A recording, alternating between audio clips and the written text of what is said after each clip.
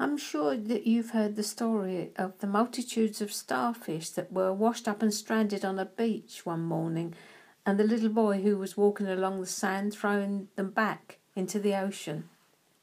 A man passing by said, "That's not going to make much difference, son, with all of those." And the boy responded, "It will to those I throw back." Once you set your heart on prayer, you will really begin to experience two things: spiritual warfare and consistent answers.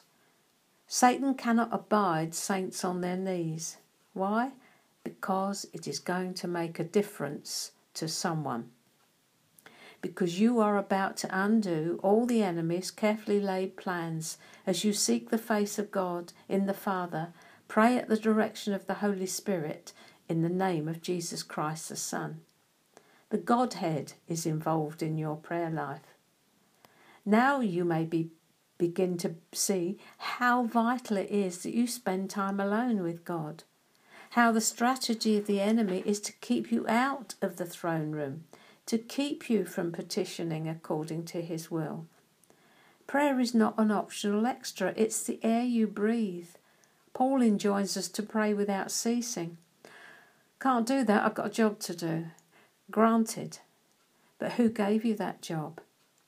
He wants you to be constantly and consciously aware of him, conscious of his presence with you throughout the day, all day, every day, through good days and bad days. He wants to raise your God consciousness so you can commune at any time with him, secretly in your heart, even in a room full of people.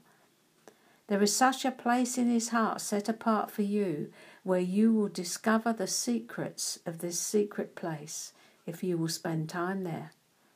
How about it, beloved? You've got time for everything else. There in the secret place, you'll see your prayer answered all the time.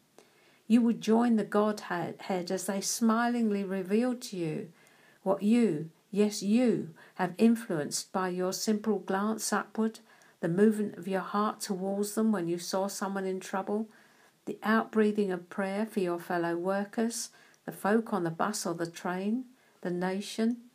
How about it, beloved? How about it? Like that mosquito, you are not too small to make a difference, and you might just throw some of those starfish back into the water.